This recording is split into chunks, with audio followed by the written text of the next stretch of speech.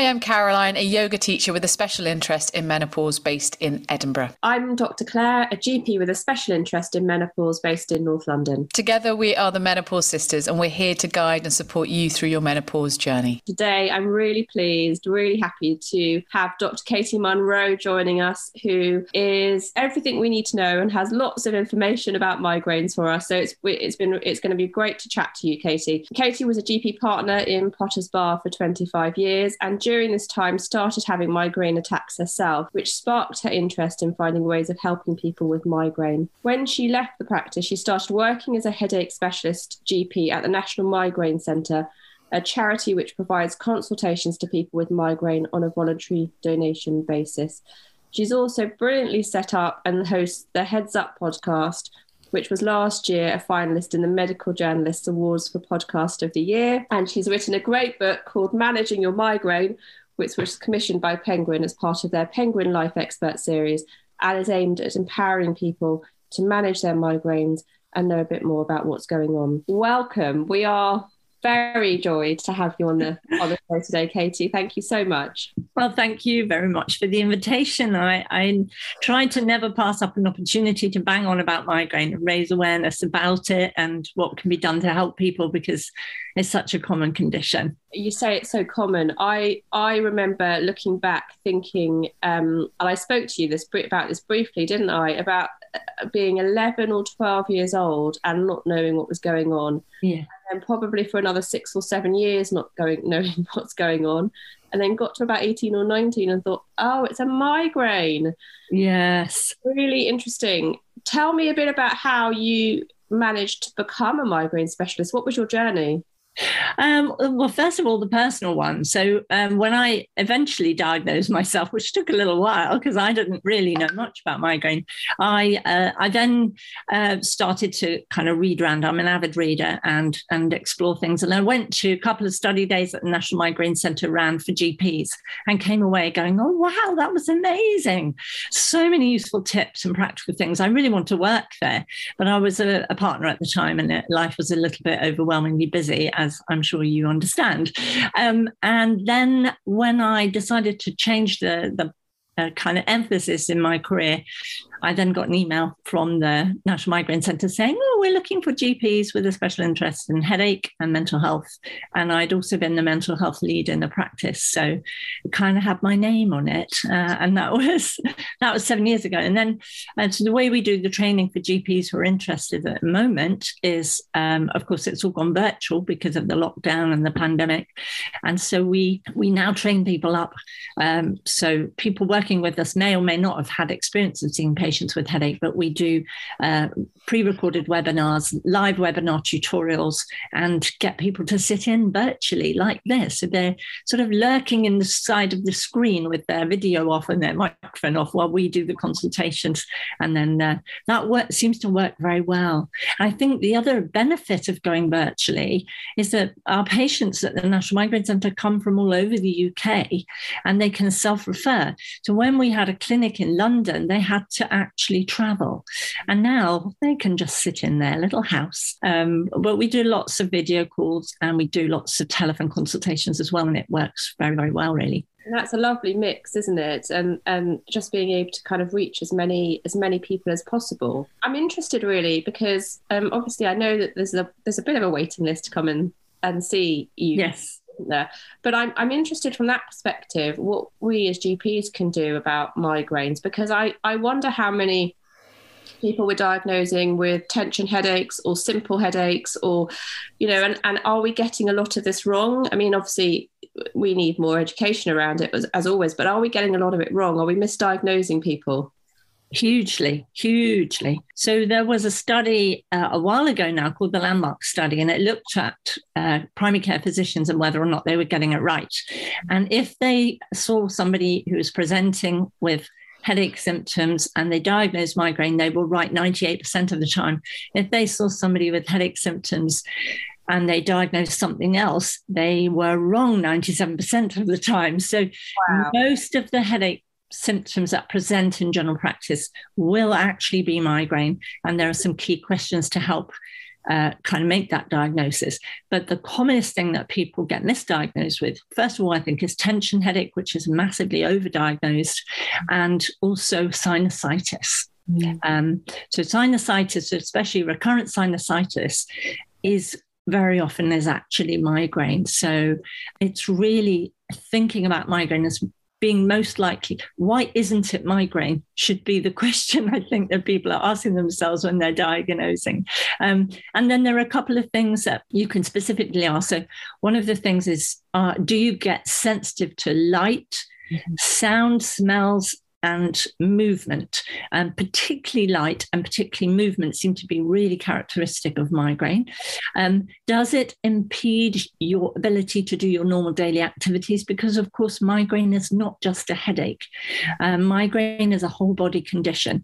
So it can affect you can get brain fog, you can get word finding difficulties, concentration problems, fatigue, abdominal pain, gut problems, nausea, vomiting, dizziness, many different symptoms. So it's thinking about that. And it's really kind of how frequently are these episodes occurring? And is there a family history? Because we know migraine is a genetic neurological condition. So people sometimes say, oh, I don't have anybody with migraine in my family. And you think, well, you probably actually do, because I think, again, there was a study that kind of really went into family history. So interviewed the patient and then found all their relatives and said, well, have you ever had a headache or abdominal pain or all these kind of symptoms, which are very key? And most of them unearthed a family history and there are lots of reasons why people don't know that they have migraine. First of all, they may not even bother going and asking. So if they have it mildly, they just kind of keel over for a day or two and take some painkillers and don't ever get the label. Sometimes they go and they're misdiagnosed. And sometimes back in the day, people used to there weren't very many good treatments available. So people just used to put up with it. They tended to be called bilious attacks, or, just one of my bugbears is people say, oh, I just get the normal headaches that everybody gets. I'm like, no, nobody, some people never get headache. Yeah. And we would never say, oh, I just get the normal rash that everybody gets. You would go and ask, what is the rash caused by? And a headache is a symptom. With migraine, it's one of many symptoms. But if you're having a headache, don't dismiss it as just the normal headache. Go and ask, why am I getting this headache? And migraine is a condition. It's a diagnosis. It shouldn't be used synonymously to mean headache. So I quite often say to people, let's not talk about, oh, I'm getting migraines. I want them to lose the S and say, I'm getting migraine attacks. In the same way we'd say, I get asthma attacks. We wouldn't say, I get asthmas. So there's a lot. I think it's all really to do with trying to improve the understanding and reduce the stigma. People just think that migraine is synonymous with a headache, then it gets diminished as a condition. And in clinic every week, I hear the most heartbreaking stories of the impact of migraine on people's lives. And I think the more that's recognised, hopefully the more investment in research and in treatments and the more understanding, and we can empower people to go and ask for good help. So is there a common thread of triggers, as it were, that can bring on a migraine attack or a severe headache? Are there certain things that you find in clinic that people come to you and go, actually, oh yes, if I eat that or if I do that, I often get a migraine or a migraine? So there are things. So basically, the genes that people inherit for migraine mean that the brain is always set more sensitive to change. And I think that underlying concept is really helpful to then go forward to understanding what will trigger a migraine. So if you think that your brain is not able to process sensory inputs as well as it should all the time, even when you don't have a migraine attack, then it becomes obvious that if anything is changing in sensory inputs, that might be light glare, flickering lights, intense smells, sometimes humidity, sometimes barometric pressure dropping. So I say to people, it's about changes in your internal environment. And obviously with women, hormones is a big one. We'll come on to that and talk a bit more about hormones. In children, growth spurts, stress, excitement, all of those things that can change in your internal environment, but also in the external environment.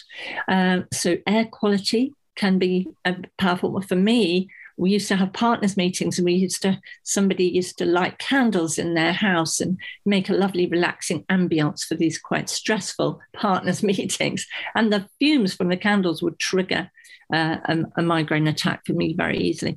So combinations of things changing seems to build up the irritation of the brain till it reaches a threshold. And once that threshold is breached, that's when the characteristic symptoms occur. And it seems to be that neurochemicals build up, and then they cause electrical activity to flow out over the surface of the brain.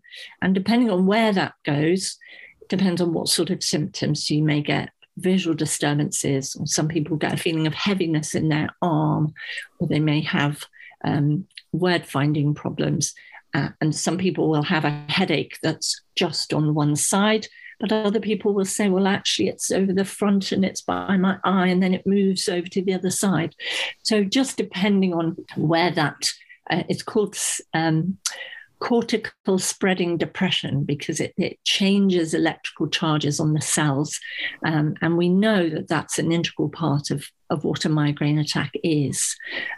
So we're learning more and more about migraine all the time. And the more we learn about it, the more likely we are to get really helpful, effective treatments. I think what you said there, Katie, is really interesting, because we often think about, and I know that I'm a culprit in doing this, is saying, well, what do you think your triggers might be?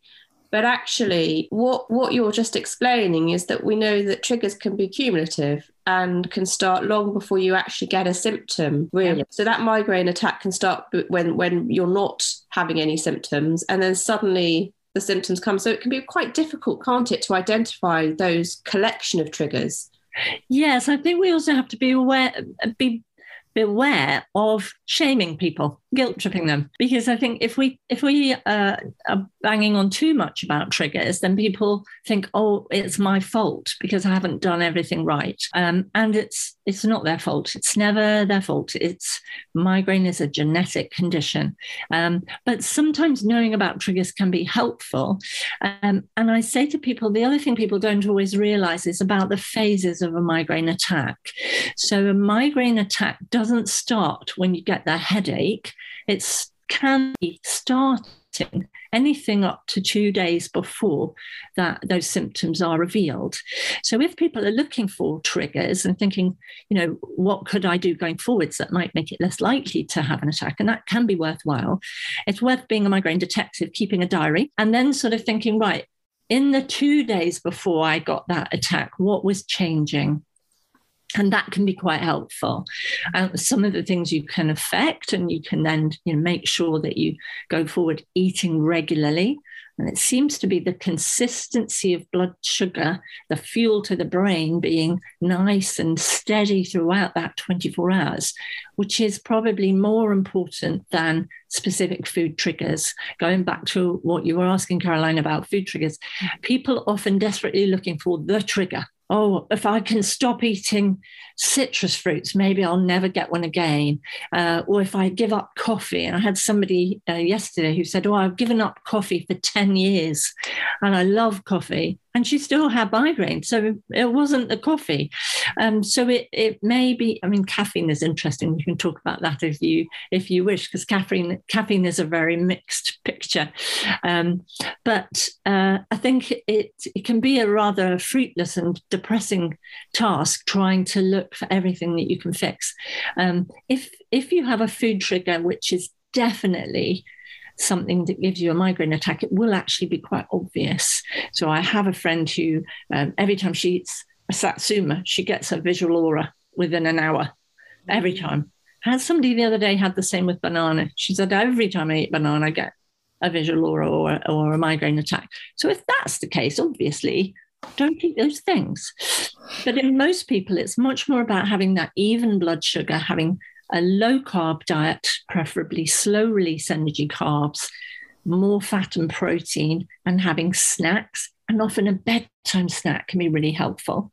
Because if you think about, especially in kids, if you think about kids having their evening meal around maybe 5:30 or 6, and then nothing to eat for hours and hours, and then the following morning possibly running out the house without having breakfast, and then they do sports at school and they're coming home going, so we do a lot on lifestyle, and we do a lot about routine, because of course change is sorted out by having routine as much as possible. Going to bed at the same time, waking at the same time especially seems to be helpful, and getting out into daylight early in the day if you can, and just trying to control the things that we have a bit of control in an ideal world. And, we don't live in an ideal, perfect world. And often women with children are not able to have good quality, regular sleep, So I think we have to be realistic and say, well, there's a lot you can do to help yourself, but it's not the whole answer. I want to come on to sleep in a moment, Katy, but I wanted to find out from you, particularly around the perimenopause and menopause. Yes. Even when perhaps a woman starts her periods, why are women more prone and why to migraine attacks? But also, why do migraine attacks get worse around the perimenopause and menopause? Not for everybody, obviously, but for many women, they do. For many women, I think often, in menopause clinics, about 60% of the women there will have menopausal symptoms that include worsening migraine. And we see lots and lots of women. And of course, the perimenopause can occur for a number of years, many years before the last menstrual period. So hormones are a key factor in women, and it seems to be fluctuating levels of estrogen that is the key. So if you think about when a woman starts having periods, that's often around puberty, a time of fluctuating estrogen. And period cycles don't necessarily start in a very nice regular fashion. So that's a very peak time. A lot of women get menstrually related migraine, and those attacks around the menstrual period tend to be a bit more intense, a bit harder to treat. And of course, then as you come into the perimenopause, the hormone levels don't diminish in a nice, gentle, linear fashion as our ovaries stop producing estrogen. They go down a bit, up a bit. It's a bit like a roller coaster, and unpredictable and affected by other stresses around that time, which, as a perimenopausal woman, we may also be dealing with career issues, family issues, teenage children, elderly parents, irregular, poor sleep because of night sweats, lower energy, fatigue, all of those kind of things. Often, people's weight may change. They may find it harder to get time in their day to exercise. So I think all of those things can contribute, but it's the falling levels of estrogen that seem to be the trigger for women who have migraine without aura. Rising levels of estrogen tend to trigger more migraine with aura, interestingly. And so, that's a very much why women in the perimenopause tend to get more frequent attacks. And the other thing we find is that people will say, I used to have attacks like this, but now they're slightly different. And one of the symptoms which we hear more often is dizziness. So vestibular migraine, where women are feeling really dizzy, which is a horrible, debilitating symptom to have, tend to be a bit more common in the perimenopause. And the headaches can be longer, can be more painful. They start coming closer together, And if you think about, again, going back to those phases, we've got that couple of days where it's building up, where people may feel very tired or have yawning or feel irritable. The aura phase is an hour, and only about 25 to 30% of women get, or people with migraine get aura. The headache phase can last anything up to 3 days. And then the postdromal phase, or maybe called the hangover phase, is where you still feel like you've been run over by a steamroller. And that, again, can impact. So if you think about that, there's maybe 5, 6, 7 days impacted by one migraine attack. If you then get another one coming along quite quickly, life gets very tricky for women. And that's where having really good understanding can be really helpful, and smoothing out hormone levels, which is why I'm a huge fan of HRT. we do love HRT. HRT all the way. I'm thinking about the fluctuating of the estrogen you've just been talking about there, Katy, and how that really just genuinely affects the brain, affects the hypothalamus. And so it's fascinating. I often quote Dr. Lisa Mosconi and how she says, that estrogen's the conductor of the brain, but you can see then how that links into headaches, migraines, and as you say, when you've got these reoccurring and these fluctuating hormones, the exhaustion of just dealing with it and coping with it, and possibly the lack of sleep around any other symptoms of perimenopause and menopause is just exhausting, and it's almost like it becomes a vicious cycle.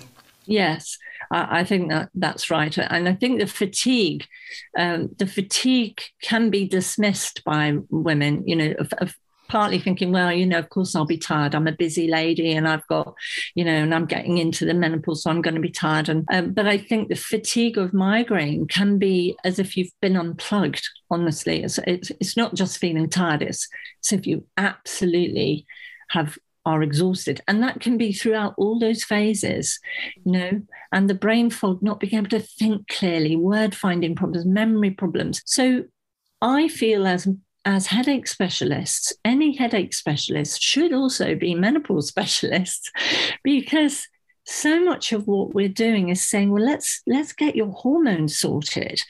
And actually, for some women, that can be the answer.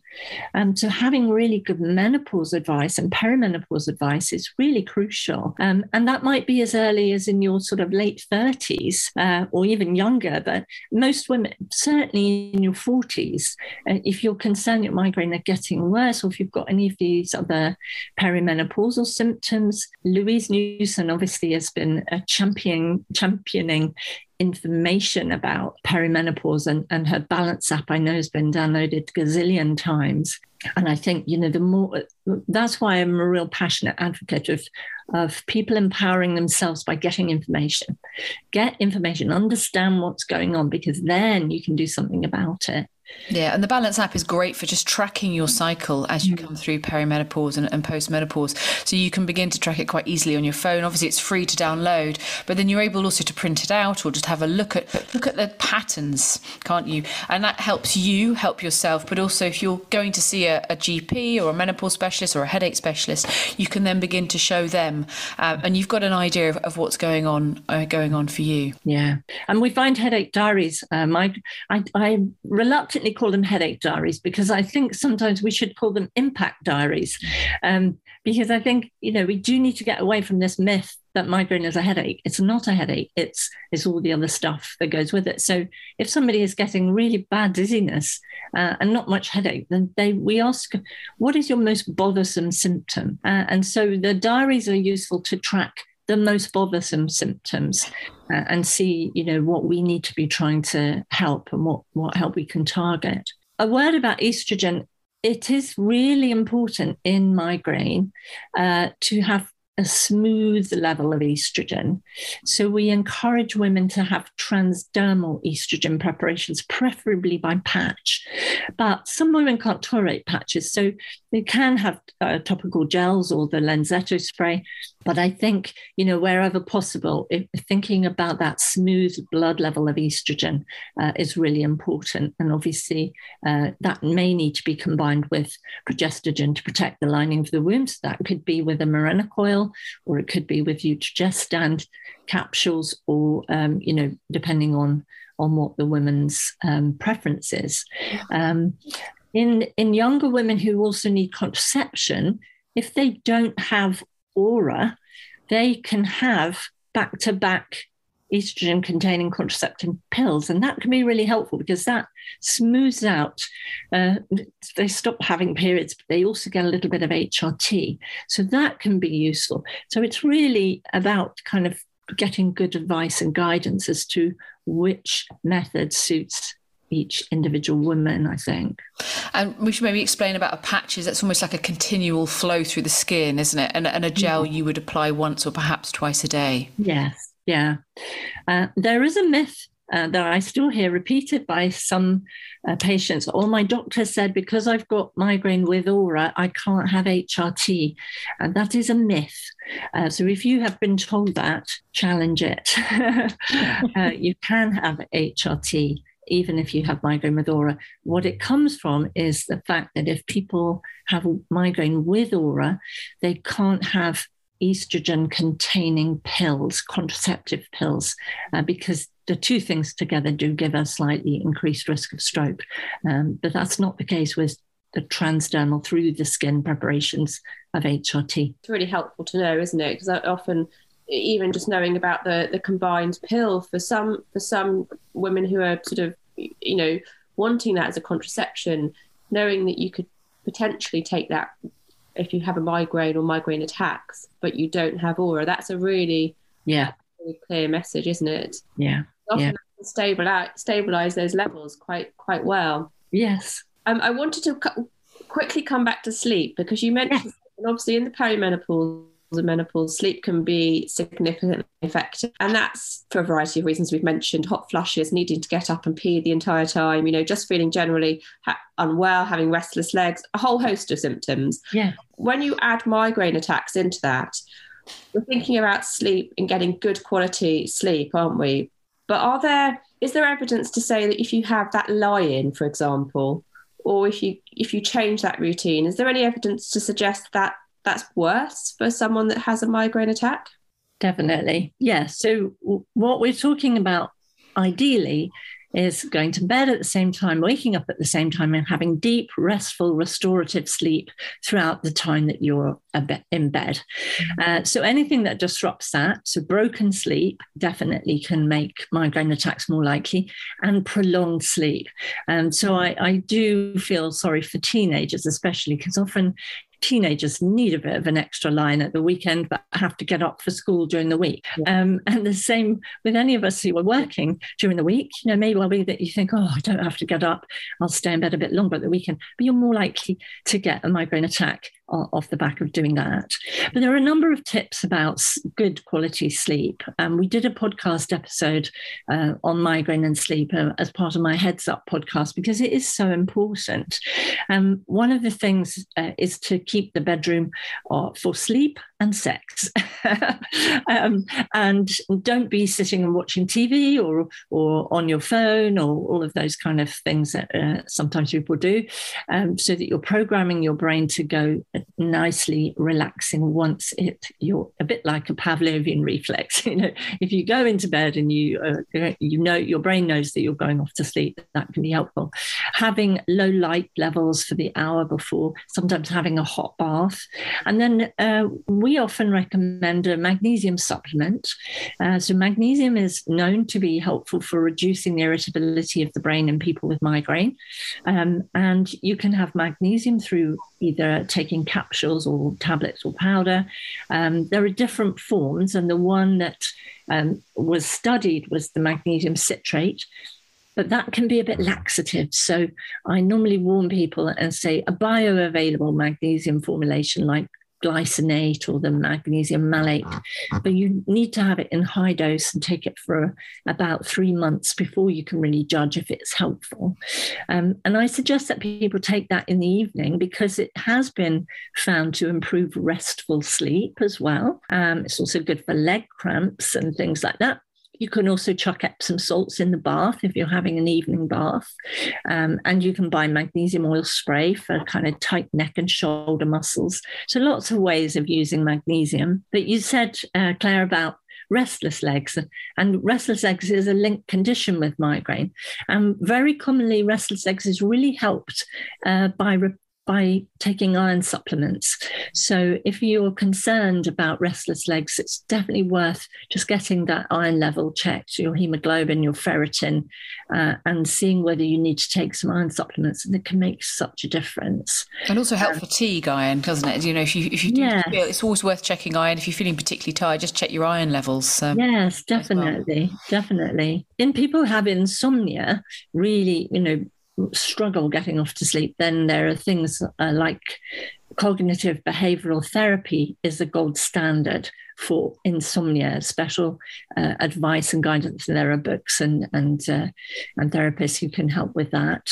And failing that, then sometimes we find that melatonin supplements are helpful because they can be useful for people with migraine as well. So yeah, I think good quality sleep is really, really important. And I know as a yoga teacher, I often guide something called yoga nidra, and we call that it's like conscious rest. Yes. But often people find those are really helpful, and there's plenty of recordings on YouTube and different apps. But actually, it's just a guided rest sequence where you perhaps begin to focus on your breath and just some muscle relaxing techniques as you lie in bed. And I found that a lot of clients have found that incredibly helpful to begin to ease the body, to begin to just slow and soften the breath, and find they have a better night's sleep with that practice as well. So mindfulness meditation can be helpful as well, can't it? And so apps like Headspace and Calm, exactly, it can be really useful. I think, I agree, Caroline.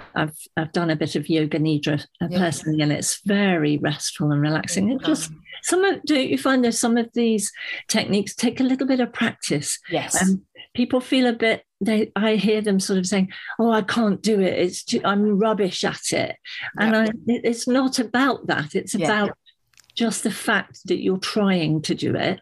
Yes, and absolutely. Keep focusing back on the breath, and keep reminding yourself that you're not trying to think about what you're going to do tomorrow, what you should have said to the neighbour earlier on, or whatever. Exactly. And counting your breath. And that's why it's called a practice. You've got to practice. And actually, I often say to people, you can't be bad or good at anything connected with yoga. That's the beauty of it. It's a practice. So some days are going to be better than others. And often with the yoga nidra or a breathing technique, any sort of relaxation technique, I recommend somebody has something in their hand. So something tactile. Now that could be something to gently squeeze. I like to use a kind of little crystal I've got that just is a bit more rough or a bit more smooth. Something that you've got so that if your mind does wander off, or you feel frustrated, or you're just finding it hard to focus, you've got something physical in your hand that just brings you back into that present moment. And that's a really helpful tool to have. I did some meditation the other morning with my daughter's dog sitting on my lap. So does that count? Absolutely. Because actually, you probably, you'll know this, having a dog or a cat and gently even stroking a dog or a cat. Sometimes I've got hens, so sometimes I just stroke my hens. But, that soft tactile feeling can be very calming for the nervous system. And in turn, that's helping you relax. It might even just help it reduce any stress in your body as well. So, yeah. The other thing, as we're talking about those kind of alternative type of exercises, is Tai Chi. There's actually some quite good evidence that regular Tai Chi can help with migraine. And I think it's also very helpful for people who have other kind of linked conditions like fibromyalgia, which gives you that whole body pain and that whole body fatigue. Because sometimes doing yoga for people like that, depending on the yoga teacher, can be a bit intense. So Tai Chi can be a gentle way of getting some movement and some meditative movement into your life. So it's worth, and again, it's about finding what suits each individual person, isn't exactly it? It's finding your the way that's going to help and support you. And there, like you say, there's so many different styles of yoga. I'm not going to recommend somebody goes to do a hot or an Ashtanga class. It's very strong. You want to do a restorative lying down class, very, very gentle class, or maybe even just a breathing class, just to begin to learn some techniques to be able to calm yourself down in the evening. But if you feel the headache or a migraine attack beginning to arise, sometimes a bit of breath work can just help you a little bit there. Just to soothe the nervous system. Yeah. I just wanted to briefly mention that obviously when we're thinking about migraine attacks and meditation and all the relaxation techniques, which are really helpful, particularly perimenopausally, I think, because it can help with all the other symptoms as well. Mm-hmm. I wanted to briefly come back to the idea of migraine attacks being genetic, because we should, as perimenopausal, menopausal women, be looking at our children too, shouldn't we? I briefly mention that just because there's going to be lots of perimenopausal women listening to this who have children. Yes. Maybe a boy, it may be a girl, but just wanting, Katy, your opinion on that and what we should be looking out for in our children. Yeah, this is really important, Claire. And I always, when I'm talking to people and asking about family history, I always say to them, think about your ancestors and your descendants, because it is genetic. And people, we know that people commonly don't think about migraine in children. So many children just don't get diagnosed. And one of the reasons is because migraine may present rather differently in children. So they may have abdominal pain. They may go through periods where they have cyclic vomiting. There's some evidence increasing that infantile colic is a flag for a child that is more at risk of getting migraine attacks later in life. And of course, a peak time for children to start developing migraine is around puberty, around 14. But I mean, my youngest patient at the National Migraine Centre was 4, and he had had migraine since he was 3 with visual aura, which was quite distressing for him, quite scary and very worrying for his mum. But it was relatively simple to give some good advice and to improve things for him. And that was largely around eating regularly and having a bedtime snack and being aware. So I think having that diagnosis can be so helpful, because that then enables the child to know that they're not alone. They understand what's happening. Parents can stop being so worried that there might be a brain tumor or something underlying it. And then as, of course, teenagers coming into secondary school and then towards exams, such a period of change. So changing schools, maybe changing friendships, maybe changing subjects, maybe the routine is not ideal for their migraine brain. And then the stress of exams and decisions about university or further education or whatever they're doing. So it's a peak time for things to kick off. But it's relatively simple to give good advice on how they can mute things down. And that might be lifestyle advice, or it might be taking some preventative either supplements or medications, or we also have now neuromodulation devices and injectable things which can be helpful. So much can help. So I do really feel, I love seeing children. I love sort of informing them and educating them and saying to them, this is this is something that you are going to manage, and this is how you do it. And I think if you're a perimenopausal mother out there, it's so important to be looking, and you're obviously suffering from migraine attacks, it's so important to be looking at your children. It can have a devastating impact just on school, can't it? And school. I think it's just really interesting talking about the idea of balance in the body, that idea of homeostasis as well, and that idea of your body liking a bit of routine. We know that children often thrive with routine, the same bedtime, that kind of idea of a bedtime routine, maybe that's a bath or a bedtime stool, whatever it might be.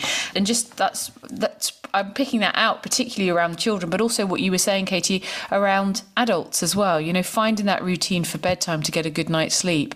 And actually the body does thrive on the kind of regular habits that you begin to create. The other thing, just to mention, which is really important for children, but also for us as we get into workplaces, is having that awareness of migraine and how it affects people from the people that we are coming into contact with. So that might be in schools, might be teachers, or it might be in workplaces, so employers or colleagues.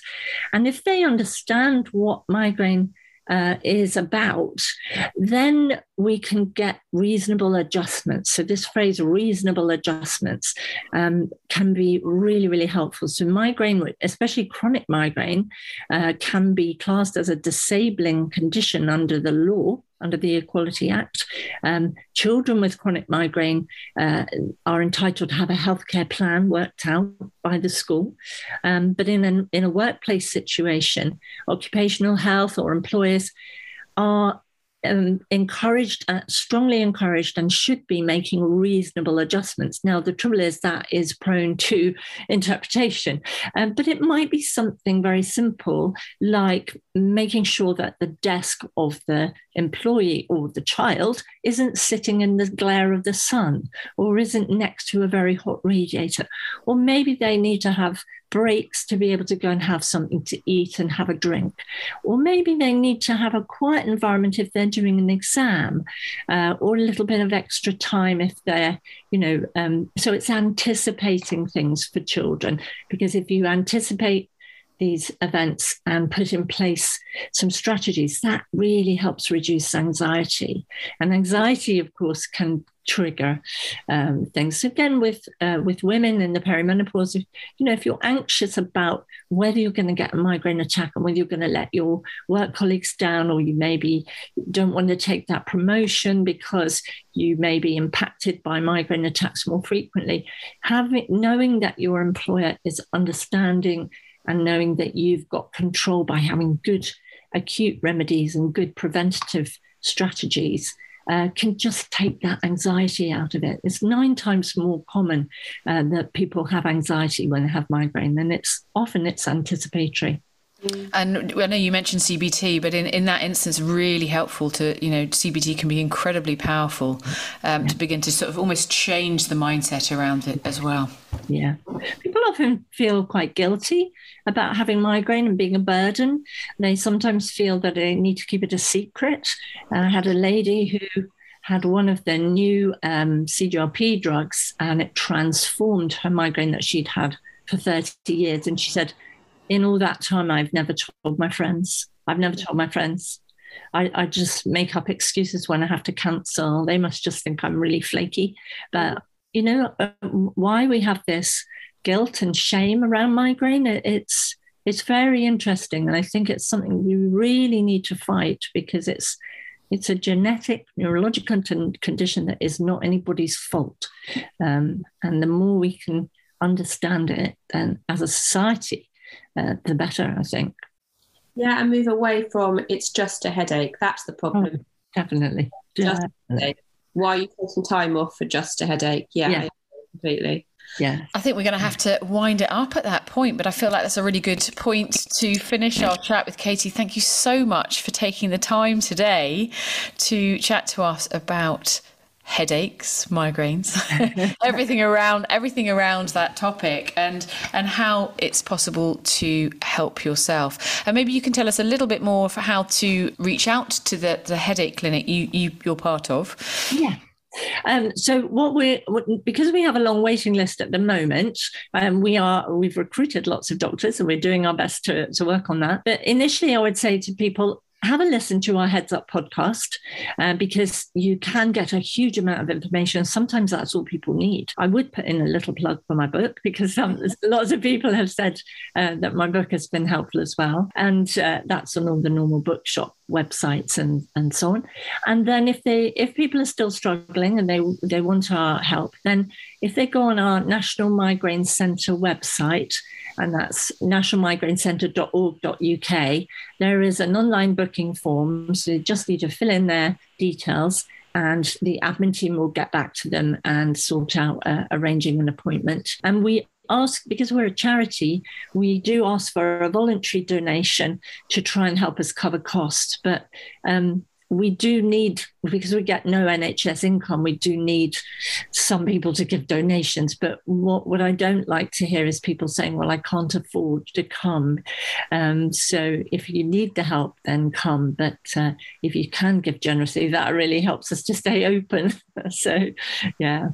Fantastic. And people can self-refer to that. Yes. Service. If they can gather some information about what they've tried in the past, and usually GPs can give a printout, that sort of thing, that's really helpful. But you don't need to have a referral letter from a GP.